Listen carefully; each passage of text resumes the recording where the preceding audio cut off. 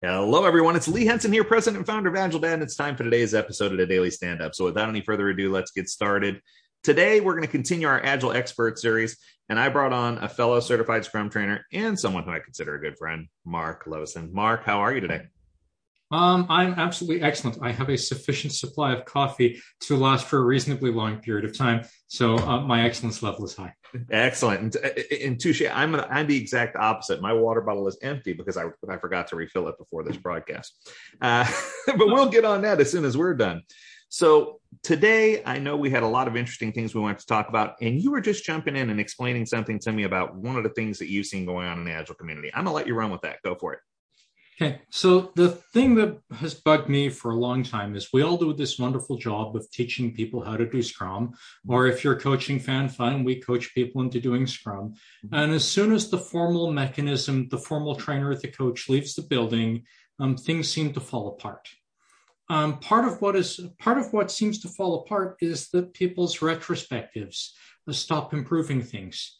When they stop improving things, team members get bored and say, well, why would I bother to attend that retrospective? What the hell is the point? Right. So I came up with a half-joking presentation. It was called Retrospectives Gone Bad. I like it. And I've done a somewhat sarcastic survey of Twitter. I have a ridiculous number of responses as to why retrospectives go bad. I call it science, but clearly it's pseudoscience. Right. And I'm known in the community for if there's actually an academic paper on a subject, the odds are on I will find it and I will cite it and I will probably brandish it in your face. Okay? That is so great. So I know there aren't academic papers on this on why retrospectives aren't working, but it does boil down to a couple of things from what I have noticed. So I have actually been in the field long enough to notice some things. One, so I'm curious because I've worked with a lot of groups, and here's what I've found. So I'm just throwing it out there, kind of, and I want to hear your perspective, but I just want to show you what I found. So retrospectives, I love them. They're my absolute favorite meeting. But I've also been in retrospectives where there's been fisticuffs. I've seen people fight. I've seen somebody throw a monitor out of a window. No joke. I've seen that was a CRT monitor. I'm aging myself now. But I've seen people, complete silence, crickets chirp. So I don't know if there's a recipe for a purely good retrospective. And I'm sure that's kind of where you're taking it. So tell me more about what you learned in your findings and what direction you think it should be taken. So I don't think there's going to be a recipe. But I think isn't that the Agile way? There is in fact no recipe. Beyond the one that people in workshops complain about. Anytime somebody has a problem as well, what if you asked your team? And so half the time the answer is ask your team. But the pain I've heard, so pain points are around things like it's boring. We do the same 3 silly questions every time. Okay, well, it's funny. If anybody actually digs, those were never actual questions for a retrospective. They're probably bastardized original Daily Stand-Up questions from 20 years ago that even those Ken and Jeff dropped in recent years. And I don't even know that those 3 were the original 3 Daily Stand-Up questions, to be honest, because I remember taking a class from Ken in 2003, and I got the manual with me, and I can show you the manual. Those 3 questions are not in that manual anywhere for the Daily Stand-Up, which is really interesting. Well, yeah, and I bet if you dug into that manual, because I don't have a copy of that one, I wasn't part of that secret sect. I bet if you dig into that manual, you're probably going to find that was still in the days where review and retrospective were effectively one event. It was. Co-joined at the hip. So first, that people are bored because they're going in there and they're dying of boredom. But the second major problem is the improvements aren't getting made. Right. Then, third place, but it's distant third, is rushed retro. Okay. So people show up, and because they're not achieving the first 2 items, they rush through the damn thing. Right. And I can tell you now who the culprit was for the 3 questions. And this is kind of interesting. So I'm not going to name which consulting company it was, but one of the big 3 consulting companies, they came in and they said, this is a golden opportunity where we're meeting people each day. And they said, how can we turn that into 3 questions that would give a solid status report? And I feel like the retrospective closely followed that same patterning. What I saw was that as consulting companies wanted to get more information for management out of the retrospective, that they formulated it into the what went well, what didn't go well, and what can we improve, which are garbage questions, by the way, just absolute garbage. And I still feel like, the big thing that you said, and I want to zoom in, because for you, your number 2 that you mentioned is my number 1. It's people just see no value. There's no change. There's nothing happens. It's like we go and we always talk about what's the one thing we want to improve. And then you're like, great, I got that jotted down inside of Jira. We're good to go until next time. And nothing changes. And I guess my question for you is this. I know there's no recipe because I grew up in New Orleans and I love to cook gumbo. What I mean by that is when you cook gumbo, there is no recipe. You just get in there and you get it done, right? And it's one of those things where if you do it well, the gumbo is going to taste delicious and everyone's going to enjoy it. But if you do it bad, it's just bad. And I find, a lot of times retrospectives are a lot like gumbo in that sense. So I guess my question for you is, since there's no recipe for doing it perfectly right, what are some things that coaches or trainers or organizations could be looking for as, I don't want to call them symptoms, but as ways that they can improve well, first of all, what's the symptom? And then second, what's something they can do to improve? What are some tips or tricks that you have to help people improve, I guess, is the better question. Well, I guess I'd start with a simple one to start, just vary up the style. In workshops, I give people a minimum of 2. And the point isn't that these 2 are enough. The point is, if you know there are 2, you'll figure out that there are more. Right. If you've only seen 1, you might think, well, that was the style.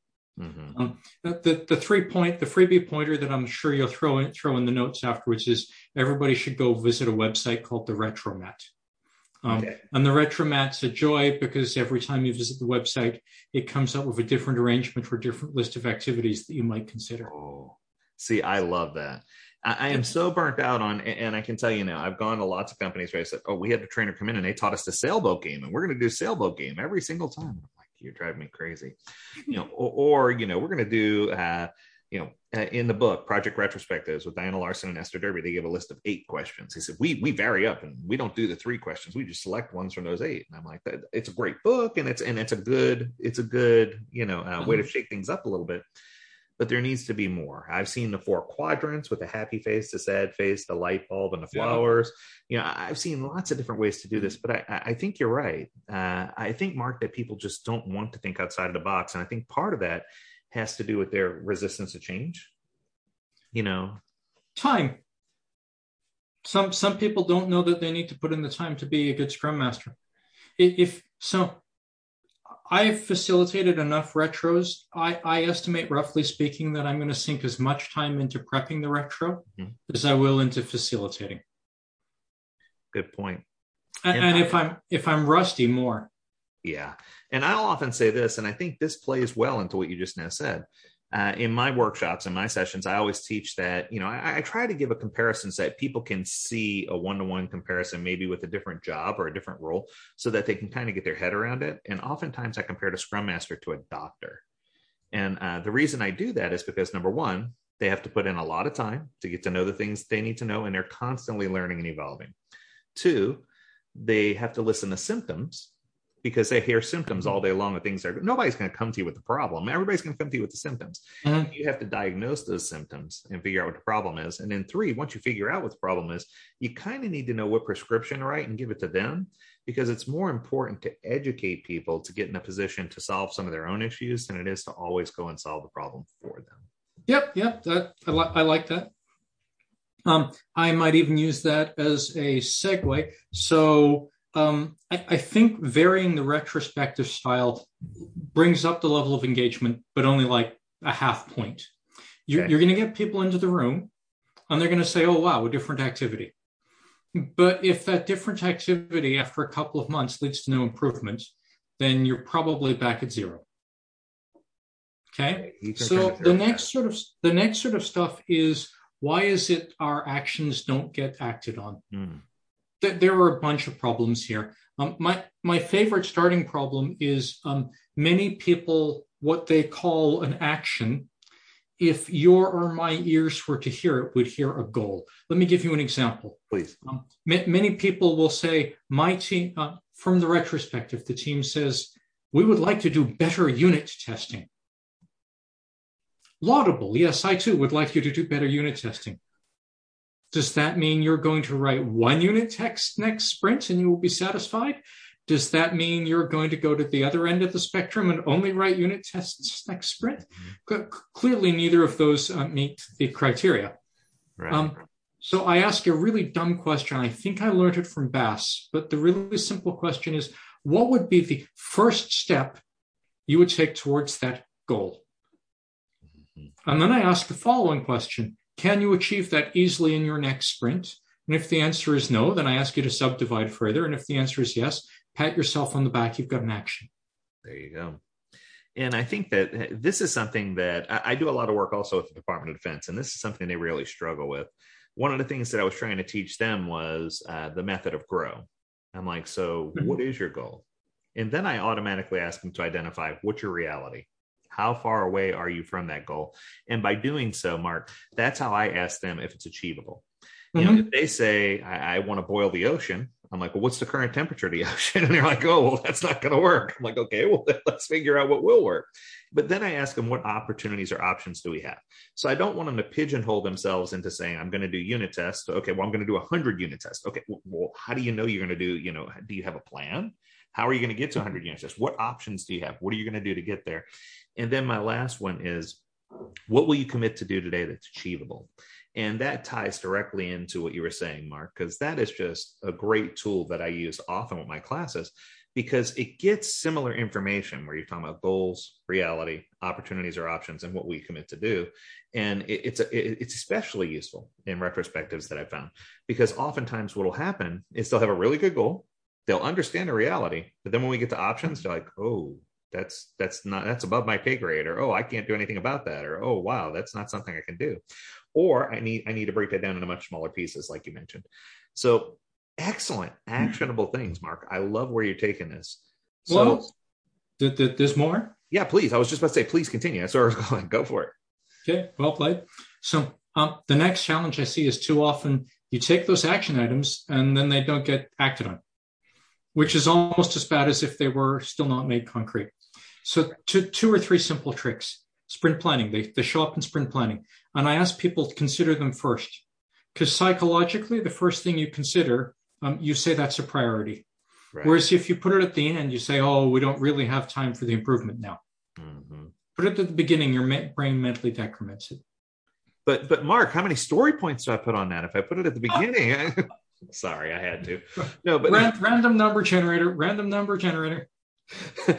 But I always tell people, I'm like, you're spot on, though. I often tell people, if it's not important enough to put at the very top of your sprint backlog for the next sprint, then you didn't get a good goal. Let's try it. I have another advantage over you. Being a Canadian and dealing with a Canadian audience, I can say the following framing, and Canadians get it, and we don't have a revolution. Folks, it's a tax.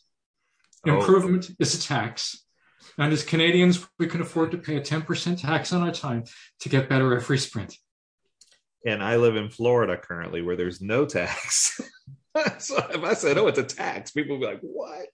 There'd be a revolution down your way. Your head would explode. I totally understand. You're going to need a better metaphor.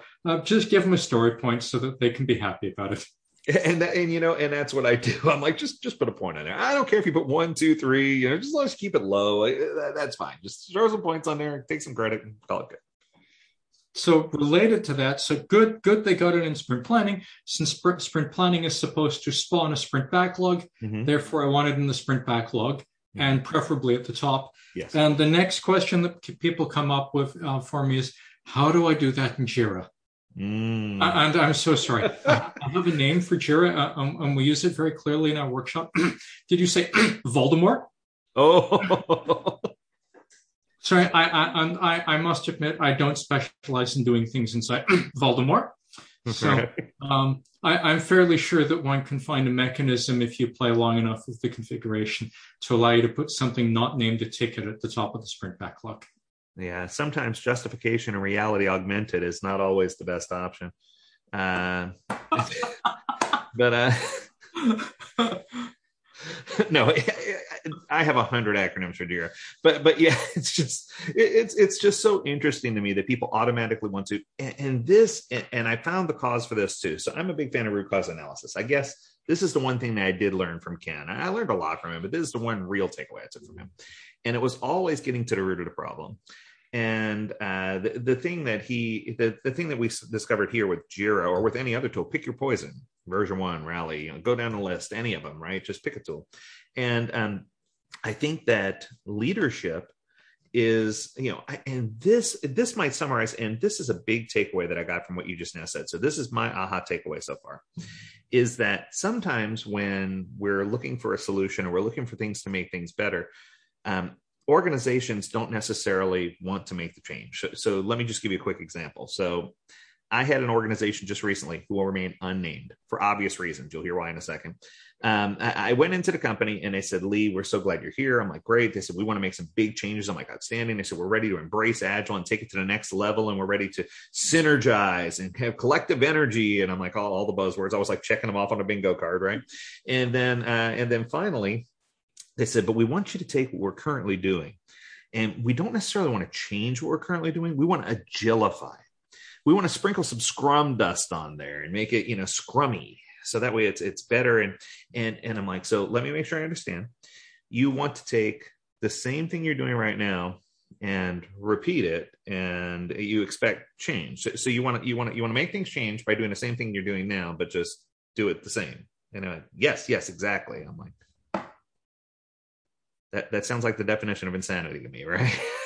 I'm like, you can't do that. But it's interesting because retrospectives tends to be a place where it's supposed to be the most safe place, but oftentimes it's a place where leadership will lean on that to glean information about the health of a project. And they'll use a tool as a crutch, Jira or whatever, as a crutch to try to have something to have visibility into. And then they'll turn on the transparency button saying, well, you have to give me full access to the tool because Agile and Scrum is all about being transparent. So I need to see everything that's happening there. And then they'll turn that into a weapon and weaponize the tool against the team for not doing a retrospective in a way that produces the output that they desire. I've seen that. So my recent counter, but we're dealing with Agile like Tito now. Mm-hmm. My recent tool to help people on that front is fine. If Jira or Voldemort is being weaponized against you, then at the sprint level, as far as I'm concerned, a team should be able to go dark for a whole sprint, and nothing bad would happen in the world. Okay. By that logic, since the sprint backlog is by the team for the team is entitled to use whatever tool it sees fit to organize their sprint backlog. So tricks I've seen, I have genuinely seen people export from Voldemort or any other tool, for all of my jokes about the one, any of these tools, and they export it and they then set up a Mural or a Miro, depending upon which religion you have adopted this pandemic. And I've also seen teams just, that didn't work for them because they didn't have access, but they had access to Google Docs. So they made a spreadsheet, a Google spreadsheet, and turned it into a cheap and cheerful Kanban. There you go. And what the hell? If it helps your team collaborate, coordinate, talk to each other, and stay in common touch and in communication, who's to be picky about which damn tool it was? I don't care if you're sending smoke signals. If it's going to help you collaborate and communicate, if it's going to help you coordinate, do what you got to do. And I tell teams this all the time. I'm like, why are you? First of all, I asked them. They said this is the tool we have to use. I'm like, why? They said because this is the tool that was given to us. I'm like, so there's no other tool out there that you can use to keep track of things at a team level. And I emphasize the importance between managing things in a team backlog type perspective as opposed to managing things at a sprint or product backlog type perspective. And I asked them, I understand that the organization expects you to do these things for their well-being, give or take. But what can you do as a team to ratchet it up to the next level? What can you do to turn things up? And I feel like what your recommendation was is a good idea. I'm a big fan of both Mural and Miro. I like both of those pandemic tools, and I call them the pandemic tools.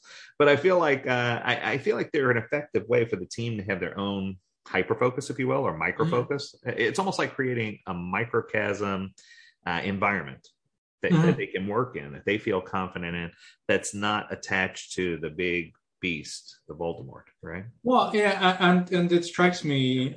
I'm interested in seeing if a team ran with it for any length of time. Do they wind up evolving it so that it has visuals that are relevant to the sprint? Like if you're playing with a mock-up, throw the mock-up in there, because tools like Mural and Miro support just about anything you could possibly imagine being drawn into them.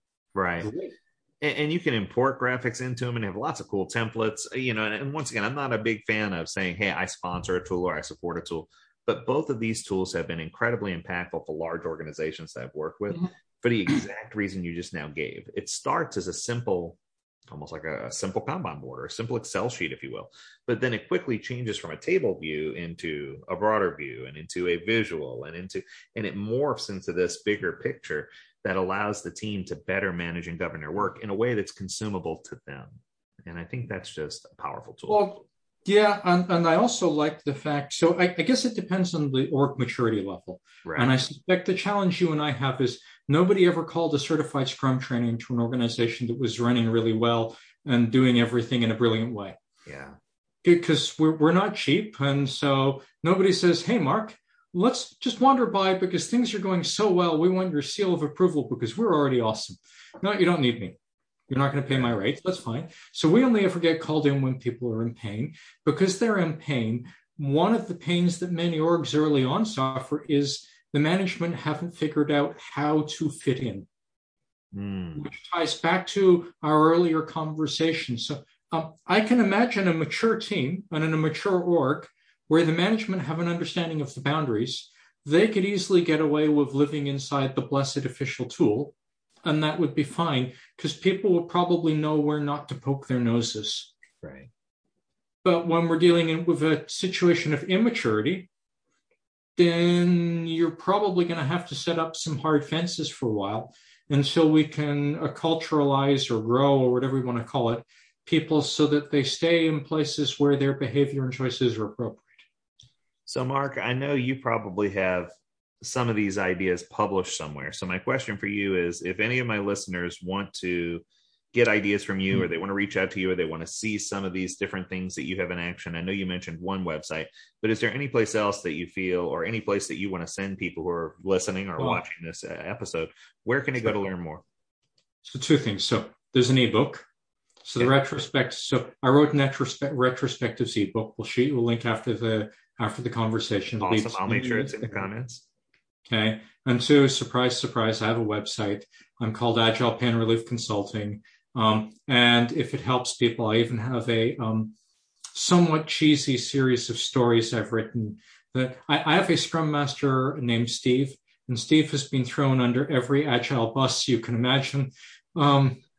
And so basically everything that can go wrong in one team has gone wrong on Steve's team. And it's a place to laugh and cry. With hopefully not seeing all of these problems from your own team. I got to tell you, Mark, I love Agile Pain Relief. I love the name. I love what it stands for. And I think right about now, we're in that position where I think too many organizations have gotten to the point where they've argued to wit's end about, is it going to be safe or is it going to be Scrum or is it going to be just a hybrid version of Agile? And I think they've all gotten through the phase where they said, quote, but we're different, right? But, you all do it this way, but we're different. We do things different here. And I think they've finally gotten past that. So I think Agile Pain Relief to me, when I hear you say that, is almost like, and I'm sure you've had the name forever, but it's almost so suitable for now. Because I feel like right now people are looking for something just to take the edge off of what's happening in their Agile implementations. If so, I'm lucky. I made the name choice 13 years ago. I started something called an Agile partnership. It failed. Good people, but we were too early on the Agile wave to figure out how to catch it together, at least in Ottawa. Right. Like government town, we're always, a year or two behind the private sector. Right. I needed a business name. I needed it fast. Agile Pain Relief, that was 13 years ago, and it still works. It works better today, I would argue, than it did then. Because I think 13 years ago, not so many people were, maybe it was help me make an Agile choice would have been a better name for a company 13 years ago. But today, Agile Pain Relief fits the bill. And I guess what I'm trying to say is I have a lot of loyal listeners. We have tens of thousands, hundreds of thousands of subscribers at this point. We just passed the 100,000 mark. Cool. So there's lots of people listening. But with that being said, it's incredible because I think what people are looking for right now is they're not looking for the Agile, and I'm going to go here for a minute. They're not necessarily looking for the Agile vaccine that cures everything. They're just looking for something that's going to give them a little bit of relief based on the things that they're stressed about. And whether it's retrospectives or whether it's sprints or whether it's just finding a solid Agile coach and how to sift through the hundreds of imposters out there to find somebody who's going to give you the real deal. I think that, Agile Pain Relief would be a great place for you to visit to find out and learn more about what's going on with Mark, what's going on with this company. And, I can't tell you how much I appreciate it, but I always end on one note. I always ask a last question, a final question. So this is my final question for you, Mark. The question is, if I gave you, and this is the same question I ask everyone, who comes on for this episode, if I gave you what I call the thrift store magic lamp. Now, let me explain. It's not a regular genie lamp where you rub it and get 3 wishes. It's a thrift store version or a dollar store version. You rub it and you only get 1 wish. So if I gave you the power to rub that genie lamp and you could make one change in the Agile community to help make the world a better place, to help uplift people, to help make Agile better, if you had the ability to make one change without any retribution whatsoever, what one change would you, what trigger would you put? What lever would you flip? What would you do to make one change? What would that one change be? Empathy and kindness. I'd like a whole lot more of that. I love that took you all of a half a millisecond to come up with, because it speaks volumes about the kind of person you are. And I knew that prior to this call, but I'm sorry, I get water easy, but it's true. And I think, I learned this from Richard Branson a long time ago when we were working on the Virgin Galactic project in the early days. And what he was saying is just that there's so many people out there with talents and gifts and they're good at doing things. And we spend so much time trying to break down and tear down and identify all the things they're doing wrong that we don't spend enough time uplifting people and celebrating their success. And I think that if we just filled the world with empathy and kindness and look for those talents and traits that people have, that the world would be a better place. And Mark, you nailed it. So thank you. Mark, it's been a pleasure. I know your time's valuable. So I'm going to let you scoot out. If any of you have questions about this topic or any others, feel free to visit me at Agile Dad. Shoot me over an email. I'm going to make sure we drop Mark's contact information in there. Visit Agile Pain Relief. They got lots of good stuff out there that I'm sure you can dig into. And as always, if you have something you want to cover on the Daily Stand Up Podcast, let us know. Learn more at agiledad.com. We'd love to hear from you. And stay well, stay healthy, and stay agile, my friends. Thanks again, Mark. Until next time, we'll talk soon. Take care.